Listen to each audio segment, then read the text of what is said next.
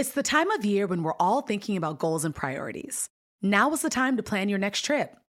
Whatever kind of travel fills you up, whether it's lounging on the beach, connecting with family and friends, or going on a foreign adventure, Expedia has the tools you need to plan a great trip. Download the Expedia app or visit Expedia.com to start planning. You do need to be a One-Key member to use price tracking. Signing up is easy and free. Expedia, made to travel. We've all been there. You have a question about your credit card, you call the number for help, and can't get a hold of anyone. If you only had a Discover card. With 24/7 US-based live customer service from Discover, everyone has the option to talk to a real person anytime, day or night. Yep, you heard that right, a real person. Get the customer service you deserve with Discover. Limitations apply. See terms at discover.com/creditcard. I'm Oprah Winfrey. Welcome to Super Soul Conversations, the podcast. I believe that one of the most valuable gifts you can give yourself is time. Taking time to be more fully present. Your journey to become more inspired and connected to the deeper world around us starts right now. Today on Super Soul Sunday, Dean Ornish is a world-renowned doctor, best-selling author, researcher, and professor. His patient list includes President Bill Clinton, Senator Cory Booker, and country legend Garth Brooks. For more than 40 years, Dr. Dean Ornish has conducted revolutionary research proving that simple diet and lifestyle changes can dramatically improve our health. Dean Ornish has been married for 13 years now to Ann Ornish. Ann is the Vice President of Program Development at the Preventive Medicine Research Institute. It's a nonprofit organization dedicated to preventing and reversing most chronic diseases. Now in their groundbreaking best-selling book, Undo It, the Ornishes introduce a new radical theory. The couple believe that by focusing on 4 components, you can reverse the progression of most common chronic diseases, slow down the aging process, and lead a happier, more fulfilled life. So here we are in my organic garden in Maui. No better place, I thought, to discuss Indeed. undoing it. Undoing it. It's beautiful here. How simple lifestyle changes can reverse most chronic diseases. You've been talking about this for a long time, and now you and your wife, Ann, are talking about it. That's right. Together. We'll be joined by Ann in a little bit. But I think the very idea that you can change and reverse chronic diseases is what you're saying in Undo It. Yes. By changing your habits, changing the way you love, and changing the way you eat. Eat well, move more, stress less, love more. Boom, that's it. And the more diseases we study and the more underlying mechanisms we look at, the more evidence we have that these simple changes can make such a powerful difference in people's lives in ways we can actually measure. How did you know this to be true? Oh, well, I think our unique contribution has been to use these very high-tech, expensive, state-of-the-art scientific measures to prove how powerful these very simple lifestyle changes can be. And the lifestyle medicine, as you mentioned, is this field of using lifestyle changes not only to help prevent disease, which we all know, but actually to reverse it, sometimes in combination with drugs and surgery, and sometimes different than that. And I got interested in that when I was, out of my own sense of despair and depression when I was 19. Yes, in college. In college, and was a freshman at Rice University in Houston. And I came about as close to committing suicide as you can without actually doing it. And meaning you were going through suicidal ideation, and had you actually planned how to do it? I had a plan. I was down to the detail. But what saved me was that I got so run down. And the reason I got so depressed was I thought... I was going to ask, what was causing that? Well, it was 2 things. One is I felt like I was a fraud. I was an imposter, that I had managed to get into a school with a bunch of really smart people. My college roommate at the time scored a perfect score on his SATs and so on. And now that I was in school with a bunch of really smart kids, it was just a matter of time before they figured out what a big mistake they'd made in letting me in. But more than that, I had this spiritual vision, which, kind of a bona fide spiritual vision that nothing can bring lasting happiness. And the combination of feeling that I was never going to amount to anything, and even if I did, it wouldn't matter, I was like, well, why don't I just kill myself and be done with it? Dead people look like they're peaceful. Were you around like 19, 20 when this happened? I was 19 at the time, yeah, exactly. because this happens a lot I think, at that age. Well, actually, suicide is now the leading cause of death in kids that old, more than anything. Yeah. So what saved me is that I was so run down. I stayed up for a week straight. I was so agitated I couldn't even sit down long enough to tell you. If you showed me a headline in a newspaper, I couldn't tell you a minute later what it said. And I got so run down that I got this horrible case of infectious mononucleosis that I literally couldn't get out of bed. My parents got wind that all was not well with their older son. They saw what a wreck I was, and they took me home to Dallas. And my plan, as crazy as that sounds, was to get strong enough to kill myself. Meanwhile, my older sister, who had been a child of the 60s, had been helped by an ecumenical spiritual teacher. And so there's an old saying that when the student is ready, the teacher appears. The teacher comes, yeah. And that was certainly true for me. So my parents decided to have a cocktail party for the Swami to thank him for helping my older sister. And he walks in and he starts to give a lecture, a satsang in our living room. And he starts off by saying, nothing can bring lasting happiness, which I'd already figured out, except I was ready to do myself in, and he was glowing. It's like, what am I missing here? And he went on to say what probably sounds like a New Age cliche, but it turned my life around, which is that nothing can bring you lasting happiness, but it's our nature to be happy and peaceful. You have it already. And that not being mindful of that, we end up running after all these things. If only I had more money, more power, more beauty, more sex, more accomplishment, more name, more fame, whatever. If only I had blank, then I'd be happy. Then people would love me. Then I wouldn't feel so bad. Then I wouldn't feel so lonely and depressed. And then everything would be fine. If only. If only. And what he taught me was that once you set up that view of the world, however it turns out, you lose. Because you will never be happy. And what the Swami said is that in one of the ultimate ironies is that we have that already. It's our nature to be happy and peaceful and loving. And not being aware of that, we run after those things. And in the process of running after them, we end up disturbing what we could have already if we just stopped doing that.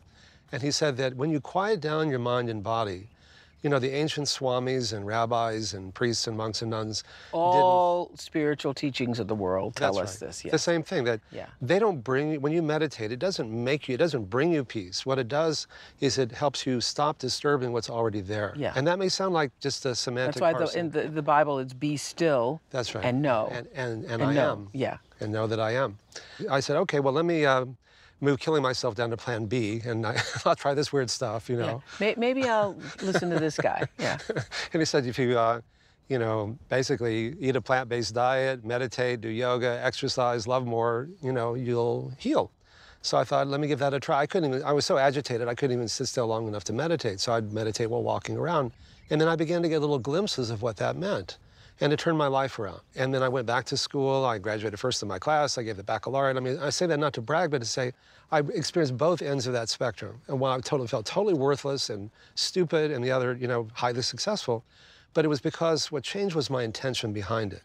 And that was, I didn't need now to do well in school and get into medical school and be a doctor and so people would love me. It didn't shift. It didn't shift that night. That night you decided, I'm going to listen to what this guy is saying. Right. What was the period of time it took to shift?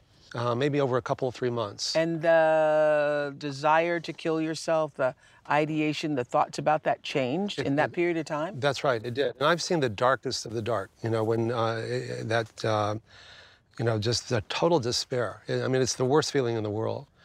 And being able to come out of that really transformed my life. And you've talked about this so many times. Yes, but you did that with no medication, not seeing a shrink. Well, no, I saw a shrink, and they put me on these horrible antipsychotic drugs, and then I got off of all that medication. And I knew that wasn't my life's destiny. There was this little voice and the Swami taught me to listen to that little voice. And what he said is that the power of meditation is it quiets your mind and body down. So first of all, you begin to focus better. When you can focus energy, you gain more power. Yeah. Laser is just focus light. You can burn through steel. You begin to, whatever you do in school and music and sports, you do it better. But the more important thing is that you rediscover, and I began to rediscover inner sources of peace and joy and well-being and realize that that's our natural state. Right. And more importantly than that even is when I began to feel stressed or anxious, the question shifted from how can I get what I need to be happy to what am I doing that's disturbing that I already have, and how can I stop doing that? That's something I can do something about. It's recognizing that sense of stillness, groundedness, the center is always, always there. It's always there. Yes. We all have this inner Swami, this inner guru, the still small voice within, the God within, the guru within, whatever name you give to that. Yes. Even to give it a name is to limit what's essentially an ineffable, limitless Because that thing is experience. connected to every other thing that's in Everyone and being. everything, Yes. exactly. And it's the voice that wakes me up at 3 a.m. and says, hey, Dean, listen up, pay attention. You're not doing something that's in your best interest. And I've learned to trust that voice. Well, everybody has the voice. Everyone has that voice. And so, And I think you are successful in direct proportion to how you listen to the voice or don't. exactly. And so Yes. what he taught me to do is to say at the end of a meditation, when you can access that voice more, because it's the one that speaks very clearly but very quietly. It gets drowned out by the chatter of And by everyday life. meditation, you mean getting still enough to To hear it. That's right. Yeah. And Because I think people get really intimidated by this idea of meditation. Oh, I understand. Even though more and more people are talking about it, and they think, well, I tried to do that. I did that for 10 minutes and nothing happened. You know, it's like, that's the what real somebody said to me once. I did that for 10 minutes and nothing happened. Yeah. Well, what I've learned to do is at the end of a meditation to say hello to that voice, and it'll say hello back. And I'll say, what am I not paying attention to that I need to pay attention to? And just listen.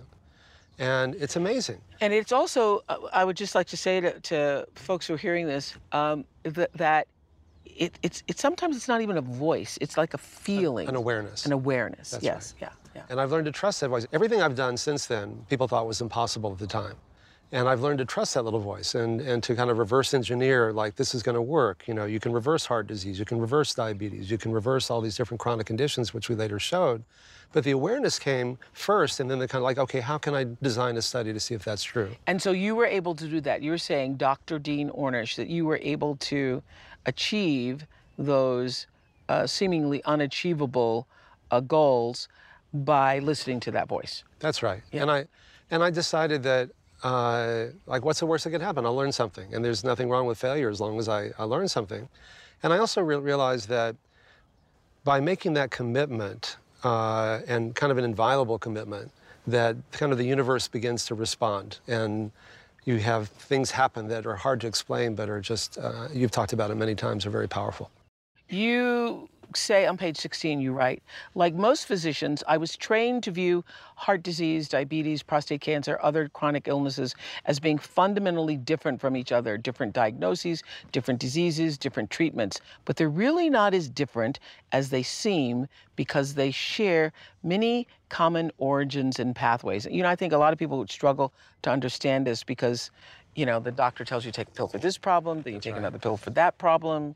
A lot of people are on lots of different medications. So how are diseases more alike than different? That's what I hear you saying in Undo It. Exactly. And I was trained, like most doctors, to view heart disease and diabetes and prostate and breast cancer and all these different conditions as being fundamentally different diseases, different diagnoses, and different treatments.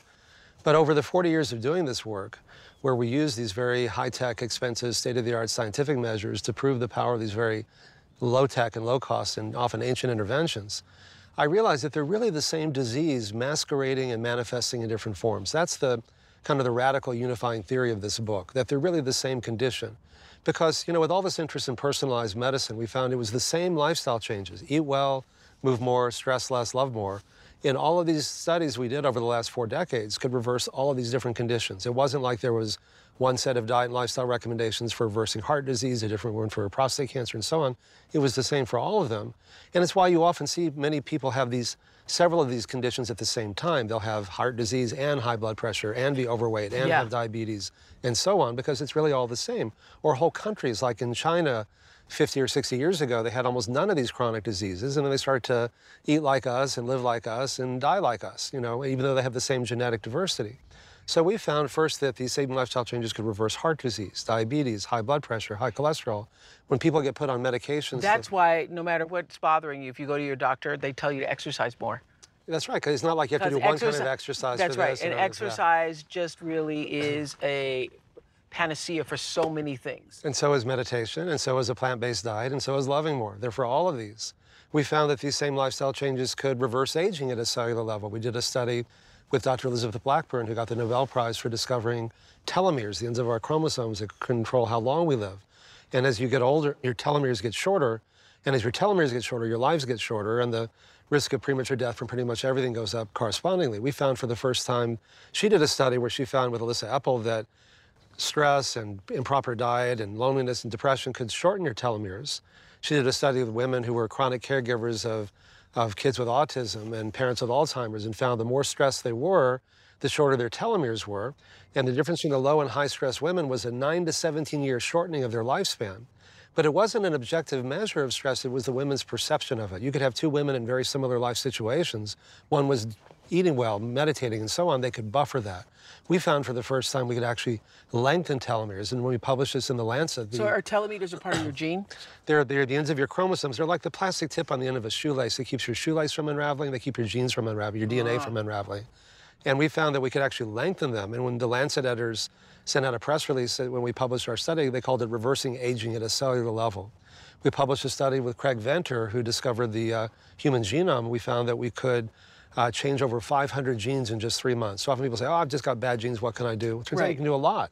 Not to blame, but to empower. Again, if we're just a victim, I mean, when Bill Clinton's bypasses clogged up, his cardiologist held a press conference, said, oh, it was all in his genes, his lifestyle had nothing to do with it. And having worked with him for many decades, I knew it had everything to do with it, and called him up and I said, look, you know, it's not all in your genes. If it were, you'd be a victim. You're not a victim. You're one of the most powerful guys on the planet. And so that's when he began following this program over 10 years ago, and he's doing well. And so when people learn that by changing your lifestyle in only 3 months, you can change over 500 genes, turning on the genes that keep us healthy, turning off the genes that cause us to get sick, that many people who have been told they have to take medications to lower their cholesterol or their blood pressure or their blood sugar, and they say, doctor, how long do I have to take these? What does the doctor usually say? Forever, right? It's like, It's like mopping up the floor around a sink that's overflowing. Nobody's turning off the faucet. How long do I have to mop up the floor? Like forever. Like, well, why don't we treat the cause and not just to literally or figuratively bypass it? And but now we live in a world where, I mean, I was just saying, people, you get a pill for everything. Yes. There's a pill, obviously. People, you know, my mother was an insulin-taking, shooting diabetic and had to prick her finger every day. Yes. She had coronary heart disease. She had high blood pressure, you know, and there's a pill. Like, before she died, there were a dozen pills. Yeah. At least. 21 different medications. See, that's what I mean. Yeah. And what we found is that, again, if people are listening to this under your doctor's supervision, if you follow this program, most people can reduce or get off these medications at a fraction of the cost, and the only side effects are good ones. And it's very empowering to be able to get off these medications because they all have side effects. And we found that, you know, our bodies have a remarkable capacity to begin healing, and much more quickly than we had once realized, because these underlying biological mechanisms are the same. That's why, you know, oxidative stress, chronic inflammation, changes in your telomeres, in your gene expression, in your microbiome, the 100 trillion organisms in your gut, and so on. They're all responsive to what we eat, how we respond to stress, how much exercise we get, and how much love and support we have. And how quick that can happen within hours, not just weeks or years, but in hours, how you can get better quickly, you can get worse quickly, depending on what you do. Don't go anywhere. More to come after this short break. No two travelers are exactly alike, and that means no two trips should be either. Texas' vast landscape of cultures, regions, destinations, and activities allow for an infinite number of different travel experiences. Are you a beach person? Well, you'll be having fun under the sun with Texas' 350 miles of coastline. If you're more of a rugged vacation type, there are campgrounds, hiking trails, and state parks galore. And foodies can't get enough of Texas' world-famous barbecue and Tex-Mex. Enjoy live music, visit internationally recognized art museums, and check out thrilling cowboy experiences. And now, Travel Texas offers a one-of-a-kind online trip builder that allows users to generate a custom, visually led trip matched to their unique interests. Visit traveltexas.com/getyourown to get the only trip to Texas that matters, yours. That's traveltexas.com/getyourown. Did you know that it's Asian American and Pacific Islander Heritage Month? Macy's is highlighting some really cool AAPI-owned brands right now, like Cardon, Kaja, Amelia George, and Hey Meave. Plus, you can help to support college access and student success when you donate online or round up in-store to APIA Scholars. APIA is the nation's leading nonprofit organization devoted to the academic, personal, and professional success of Asian American, Native Hawaiian, and Pacific Islander students. Shop Asian American and Pacific Islander-owned brands at Macy's.com or in-store. The next generation of influential Black voices can be found on NPR's new collection, Black Stories, Black Truths. Black Stories, Black Truths is a celebration of Blackness from NPR. Each of NPR's Black voices are as distinct, varied, and nuanced as the Black experience itself. In the Black Stories, Black Truths collection, you'll hear stories of joy, resilience, empowerment, and creating world-shifting things out of struggle. Every episode is a living account about what it means to be Black today, told from a unique Black perspective. From Bobby Shmurda to The Wire, Michelle Obama to reparations, there's no limit to the range of Black stories, Black truths. Black perspectives haven't always been centered in the telling of America's story. Now they are the story. In NPR's Black Stories, Black Truths, you'll find a collection of some of NPR's best podcast episodes celebrating the Black experience. Stories should never be about us without us. Listen now to Black Stories, Black Truths from NPR, wherever you get podcasts. Let's bring in your wife, Anne, your co-writer on the book. Excellent idea. Anne, come in. My true love. Your true love. Anne, true love, come in. So how did you all decide to do this together? Why was this a together project? Because we've worked together for over 20 years. Yeah. And she is as brilliant as she is beautiful, and she is just awesome in every way. I read that when you all first met, it was a soul connection. Explain how. Yeah, I think that, it was this immediate feeling of being seen, being heard, and understood. And there had been a lot of relationships that had great components to it, but I didn't feel completely met. And so it was initially just through work and feeling like that perspective on life, we could share a dharma, a sense of service, and shared values. And I know you have extraordinary talent in training in yoga and meditation, and you were trained in mindfulness by Jon Kabat-Zinn, who's the master. Long-time friend. Wonderful friend. So were you in her meditation class or something? How does this happen? Why don't you explain? No, we actually, when he had a contract with WebMD, he had a lifestyle channel on WebMD. In and 1999. Needing a web producer. I was working for someone he knew at the time. He called her firm and said, do you have someone who you think would be good for this job? And she made the recommendation, and 8 years later, we were married. Wow, wow. As a matter of fact, you say in the introduction that this is a science-based, love-based program. That's why it works so well. With it, we hope to entice and empower you to experience even greater happiness and pleasure, healing, and meaning. And you call, actually, the science in this book is based on a love offering. That's right. How important for our spiritual well-being, we know love is important for our spiritual well-being, but how does love actually contribute to our physical health? Really good question. This is our conspiracy of love is what we call it, because first of all, study after study have shown that people who are lonely and depressed, which I think is the real epidemic in our culture, are 3 to 10 times more likely to get sick and die prematurely when compared to those who have a sense of love and connection and community. And I think it's because connection is everything. Connection is everything. Intimacy is everything. And you can only be intimate to the degree that you feel safe.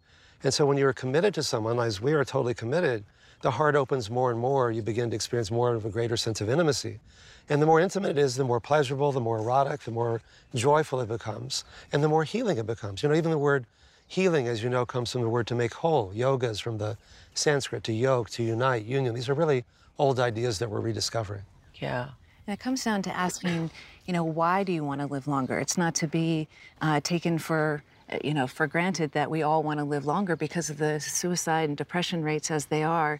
It's really about self-love, about asking ourselves, why do I want to live longer? And it's a very personal question that only each of us can identify. And when we do, it can be this superpower that we can recruit to empower ourselves in the face of a temptation. If we can remember when I reflect on the people and the moments that inspire me, my sense of purpose in this life, that inspire me to be alive, to thrive, presently and in the future, those are acts of self-love, that I love myself well enough to fulfill my greatest purpose, my sense of my truest and fullest self, then it becomes so much bigger. And usually that encompasses the people that we love. So if we can connect the dots between what we do and how it makes us feel, then we can intentionally choose more of what we love with those we love. And then it becomes self-fulfilling and a virtuous cycle. It's like the heart, sometimes when I lecture, I'll say, to which organ does your heart pump blood first? And people go, oh, your lungs or your brain. It actually pumps blood to itself first, so that it can then pump blood to the rest of the body. Is that selfish or unselfish? Well, it's both. It's the way we should be running our lives. Exactly. Yeah. giving to yourself first so that you have more to give to others. So let's go through the 4. Eat well. Eat well. By eating well, you mean plant-based diet. And I think that's interesting. You don't say vegetarian or vegan. You say eat a more plant-based diet. What That's does right. that mean? Fruits, vegetables, whole grains, legumes, as they come in nature. It is basically a vegan diet, but vegan is one of those words that kind of pushes people's buttons, Yeah. But it's a plant-based diet. I think that's the easiest way to describe it. It's low in fat and low in sugar. Okay. And move more. Move more is, if you like it, you'll do it. Try to find an exercise, that combination of aerobic and strength training and some stretching as well. I think walking is just the best thing. And I've got all these hills and It mountain is. out there. I mean, it's just the best thing. Yeah, walking half an hour a day is all we ask people to do. And that would actually make a change. That can reverse most chronic diseases in combination with these other things. Yeah. I often think that about my mother and other relatives. I mean, particularly in the African American community, there's a whole group of people who just stop moving after a certain age. Yes. Yes. It's not just African Americans, it's everyone. I talk in the book that sitting is the new smoking. That there's simple things you can do. If you can incorporate it into your daily life, just get a portable phone, for example. Walk around when you're talking on the phone. Take the stairs a flight or two. I used to get frustrated when I couldn't find a parking space near the gym. I thought, this is ridiculous. So I just deliberately park farther away just so I can get a little exercise and not feel so stressed out. So, and I know, first of all, moving more is most important. And you talk so much about in the book, and you write about questions you can ask yourself for mindful eating. What are some of those questions? I think just tuning in to say, why do I eat? And so there's a reflex that so many of us feel. Why do I eat? Okay, good. To check in how you're feeling. Am I really hungry, or am I just stressed? Or am I tired? Maybe it's better to just get up and walk for 15 minutes. And maybe that's going to give me the feeling that I'm needing instead of reflexively grabbing the bag of chips. Then it's where do I eat? So are you eating on the go, in front of the computer, while standing up in the kitchen? All of those things have been shown that we'll eat more, up to 40% more, but enjoy less.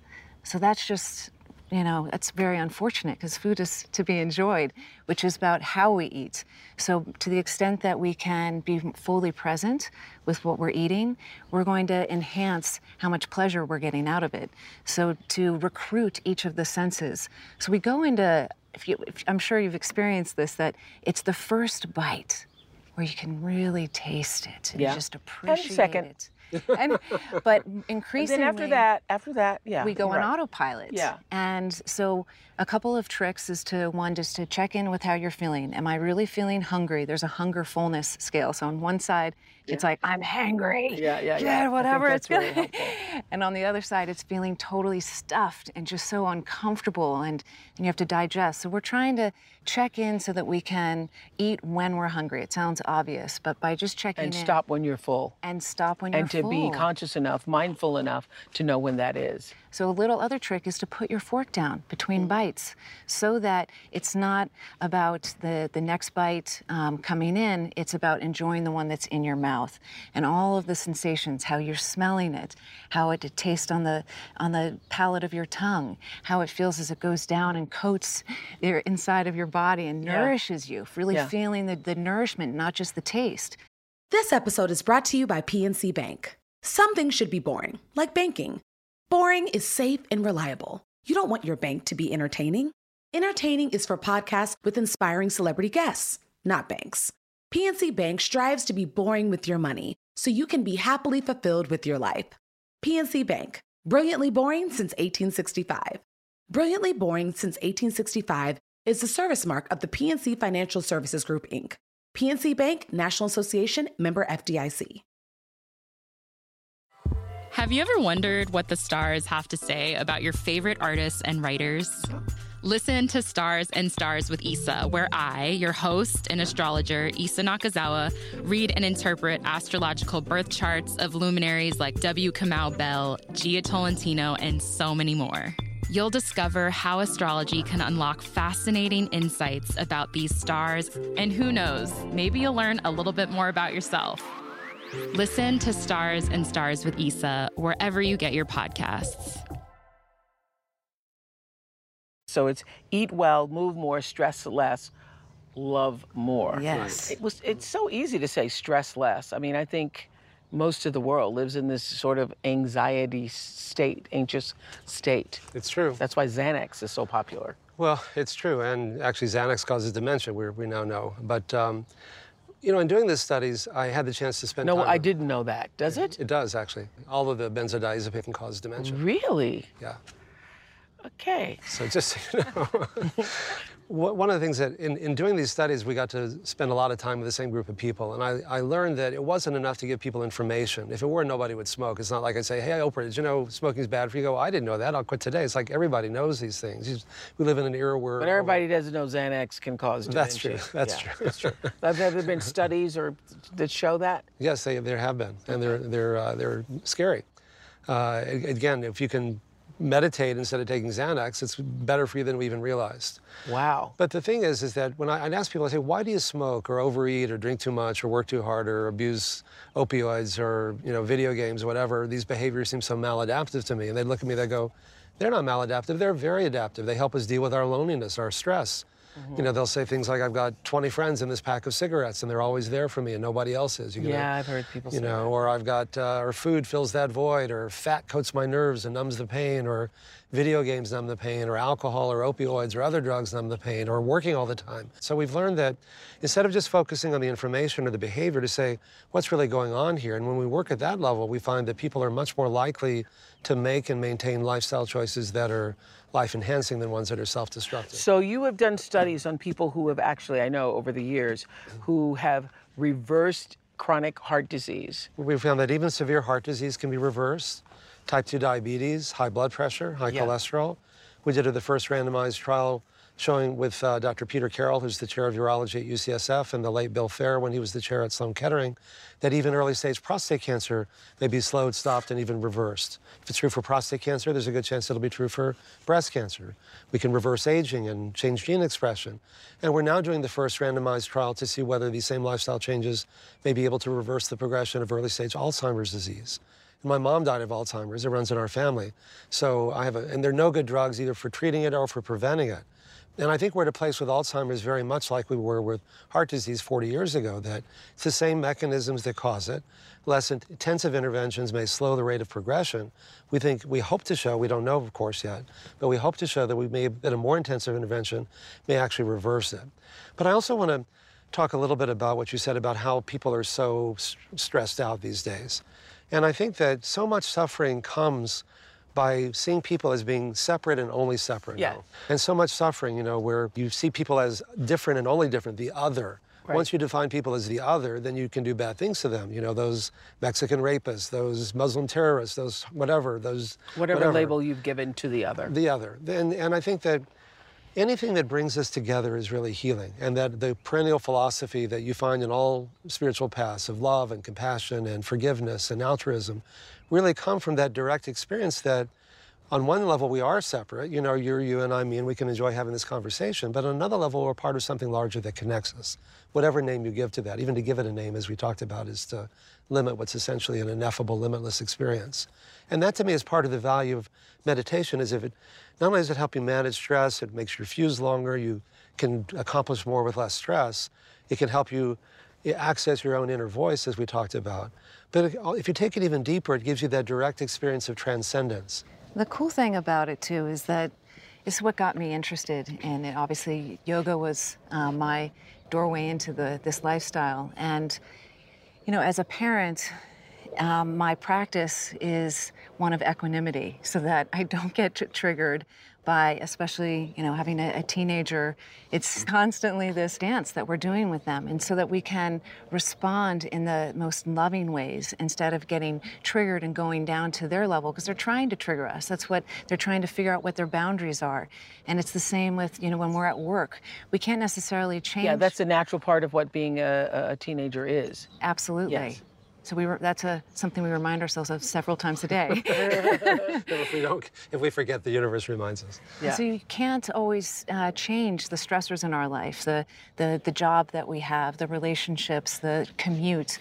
But what we can do with just a little bit of relaxing and relieving stress for little moments in our day by just doing a 1-minute breathing meditation, just to kind of get back to drop that anchor inside ourselves. Then we have this buffer So I call it the sacred pause.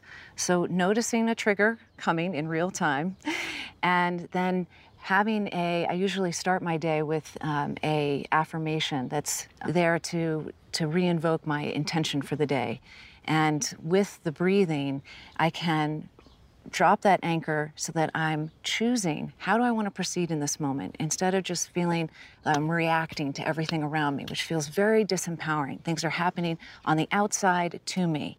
Is that I keep that anchor inside so that I am at the helm and my heart is really at the helm so that I can make compassionate and intentional choices as best I can, right? It's a practice. I think, we're all doing that in our own way. I try to do that. And like every time you see that ego show up, every time that shows up, you are able to quiet that, and the recognition that that is your ego actually quiets that ego. That's right, that awareness. And allows you to move from a space of greater consciousness and awareness. Which is an awareness practice. It really is. Awareness is the first step to it all. It's true. And I want to build on what you said earlier about meaning, because when I was at 19, I could take all the meaning out of everything. Who cares? Why bother? Nothing matters. So what? That total nihilism.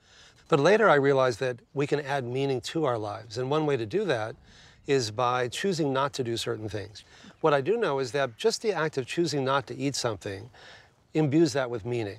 Or being in a committed monogamous relationship, just the act of saying, I'm just going to have sex with one person. And is that the ball and chain? Well, it can be, but it can also be, you can only be intimate to the degree that you feel safe.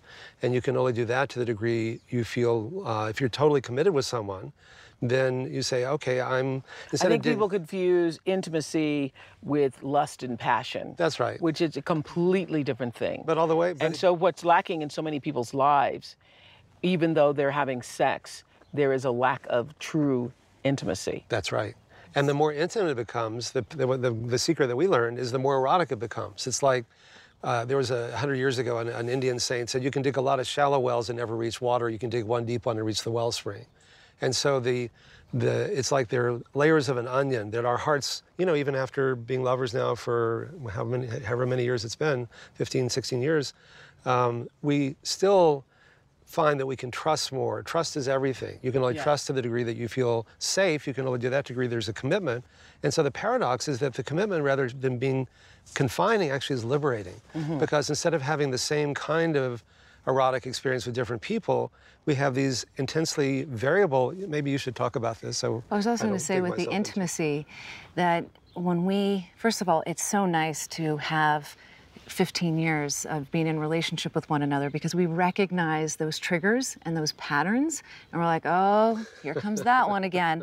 And we can say, I don't want to go through that. That used to take us an hour to process through that. Or a week.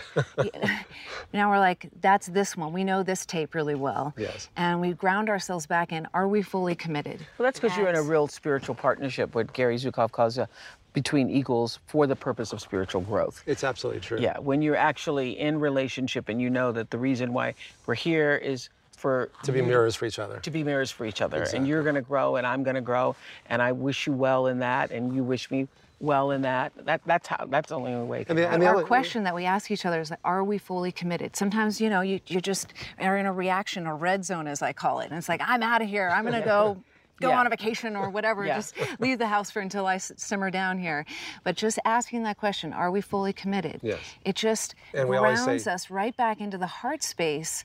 So then we're like, let's just fast forward, sort of bend time and space and go to the end of this fight that we know really well. In other words, if we know that we're eventually going to get to a good place, why don't we just go to that place? And Anne's father died a few weeks ago. Seeing how he struggled, he had pancreatic cancer, lived 4.5 years, just to have a few more days. And we thought, well, God, what if we just knew we only had a few more days? Would we be having this argument, Is there a way that we can just okay, if we know we're going to get to a good place eventually, why don't we just go there right now?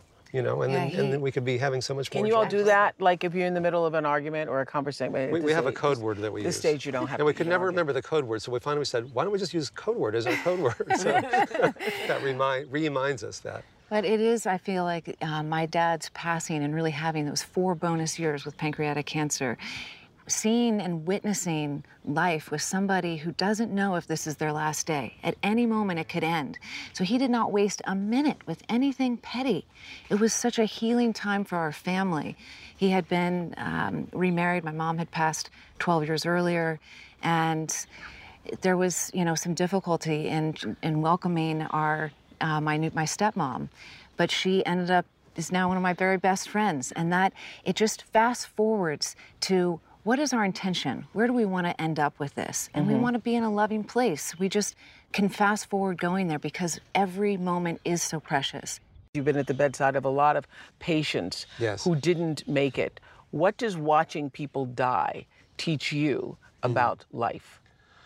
Well, I came so close to death when I almost killed myself. It's not an overstatement to say that I came about as close to doing that as you can without doing it. Death is a real presence for me, and a clarifying presence, because it ultimately can rob someone of all their meaning, or it can bring someone all their meaning. And so being with people who are dying in that transition space, they almost get translucent in a way. They're neither, while they're in that transition. But okay, can I just stop you a second? Because people who are hearing us right now or watching us right now, there's no doubt that somebody who is listening wherever they are in the world is thinking about killing themselves in this moment. Okay, so let me tell you. It's killing themselves in the moment.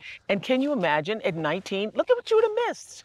It's like that, great movie, It's a Wonderful Life. You know, what your life would have been had, And I think about that a lot, and I think that if there is a hell, it would have been seeing what my life could have been and not being able to do it. It makes me want to cry, really, thinking about it, and not meeting Ann and not having our kids and so on.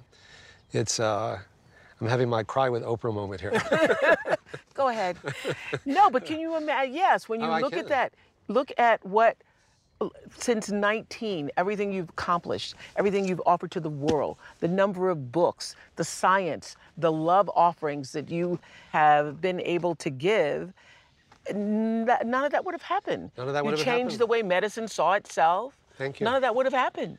Well, it's true. And I also take solace in the fact of knowing that, or people should know if they're thinking of killing themselves, that it looks like, when I was thinking when I was 19, like dead people look like they're pretty peaceful. I want to be peaceful. I want to be like them. But I learned through spiritual practice and having direct experiences that the physical body is just one body, that we have layers of bodies, including an astral body, that when you kill yourself, your body dies, but your soul lives on. And it lives on in a way that's not so different than what it is, except you just don't have a body anymore. And then you see what your life could have been, and you don't really have that sense of peace. The death doesn't give you peace. The only way is through, Yeah. And that we have created this world for that reason, is to teach us that and to have those experiences. So back to the question of what the revelation has come from watching people on their deathbeds. People always want to say, what kind of life did I lead? What did I learn? What do I regret? What could I have done better? I think, unfortunately, so often when people die in a intensive care unit on a ventilator, with tubes in, they miss that moment. And as doctors, we're not trained to sit and be with people. We often view death as a failure, as opposed to a natural transition in life. And so part of why I love doing this work is that instead of a 10-minute office visit or a short visit, making rounds in a hospital, we get to spend 72 hours with people. And so we really get to show them to rediscover their sense of meaning or inner sources of peace and joy and well-being, how to risk opening their hearts and loving themselves and loving other people. And at their deathbeds, it's very clarifying. It comes down to sometimes the people that are the most unhappy when they die are the most famous and successful, because they've come to the end of that myth. It's not like they could say, gosh, if someone has $1 billion, they could say, if I just had some more money, I'd be happy. Or if they're known, all over the world, if I was just a little more famous, then I'd be happy. And when you come to the end of that path, when you're dying, for many people it can be very traumatic, but in others it can be incredibly liberating, because it shows what really matters and what doesn't. And sometimes when people who thought they were going to die don't and come back, it transforms their lives, and they begin to do things that they never would have dreamed of doing otherwise. So the ultimate reason, or one of the ultimate reasons that you did Undo It, is that you want people to have the most vital, vibrant, best life possible. Exactly. While you're here, right? Exactly. It's all about living your best life, your most joyful, pleasurable, peaceful, transformative life. And it's easy. Are you saying no matter how sick you are, because there are a lot of people listening, hearing, watching us, and you've been given a diagnosis and you're thinking that's it, that's the end. Nothing works all the time for everyone, and death is 100%. But for the most common chronic diseases that we spent, 86% of the $3.6 trillion we spent on healthcare last year are for the most common chronic diseases: heart disease, diabetes, prostate, breast cancer, high blood pressure, high cholesterol, and probably a lot of the autoimmune diseases, and we hope Alzheimer's. We have a lot more control than we think. Again, not to blame, but to empower. And what we've been able to show is using these very high-tech, expensive, state-of-the-art scientific measures, how dynamic these underlying biological mechanisms are, how quickly they can respond when you make these changes, and how much better you can feel. Thank you. Undoing It. Thank you both. Thanks for joining me in the garden. To see you. Thank you for being part of this conspiracy of love. Thank you. I'm Oprah Winfrey, and you've been listening to Super Soul Conversations, the podcast. You can follow Super Soul on Instagram, Twitter, and Facebook. If you haven't yet, go to Apple Podcasts and subscribe, rate, and review this podcast. Join me next week for another Super Soul Conversation. Thank you for listening. Have you ever wondered what the stars have to say about your favorite artists and writers? Listen to Stars and Stars with Issa, where I, your host and astrologer, Issa Nakazawa, read and interpret astrological birth charts of luminaries like W. Kamau Bell, Gia Tolentino, and so many more. You'll discover how astrology can unlock fascinating insights about these stars, and who knows, maybe you'll learn a little bit more about yourself. Listen to Stars and Stars with Issa wherever you get your podcasts. It's that time of the year. Your vacation is coming up. You can already hear the beach waves, feel the warm breeze, relax, and think about work. You really, really want it all to work out while you're away. Monday.com gives you and the team that peace of mind. When all work is on one platform and everyone's in sync, things just flow. Wherever you are, tap the banner to go to Monday.com.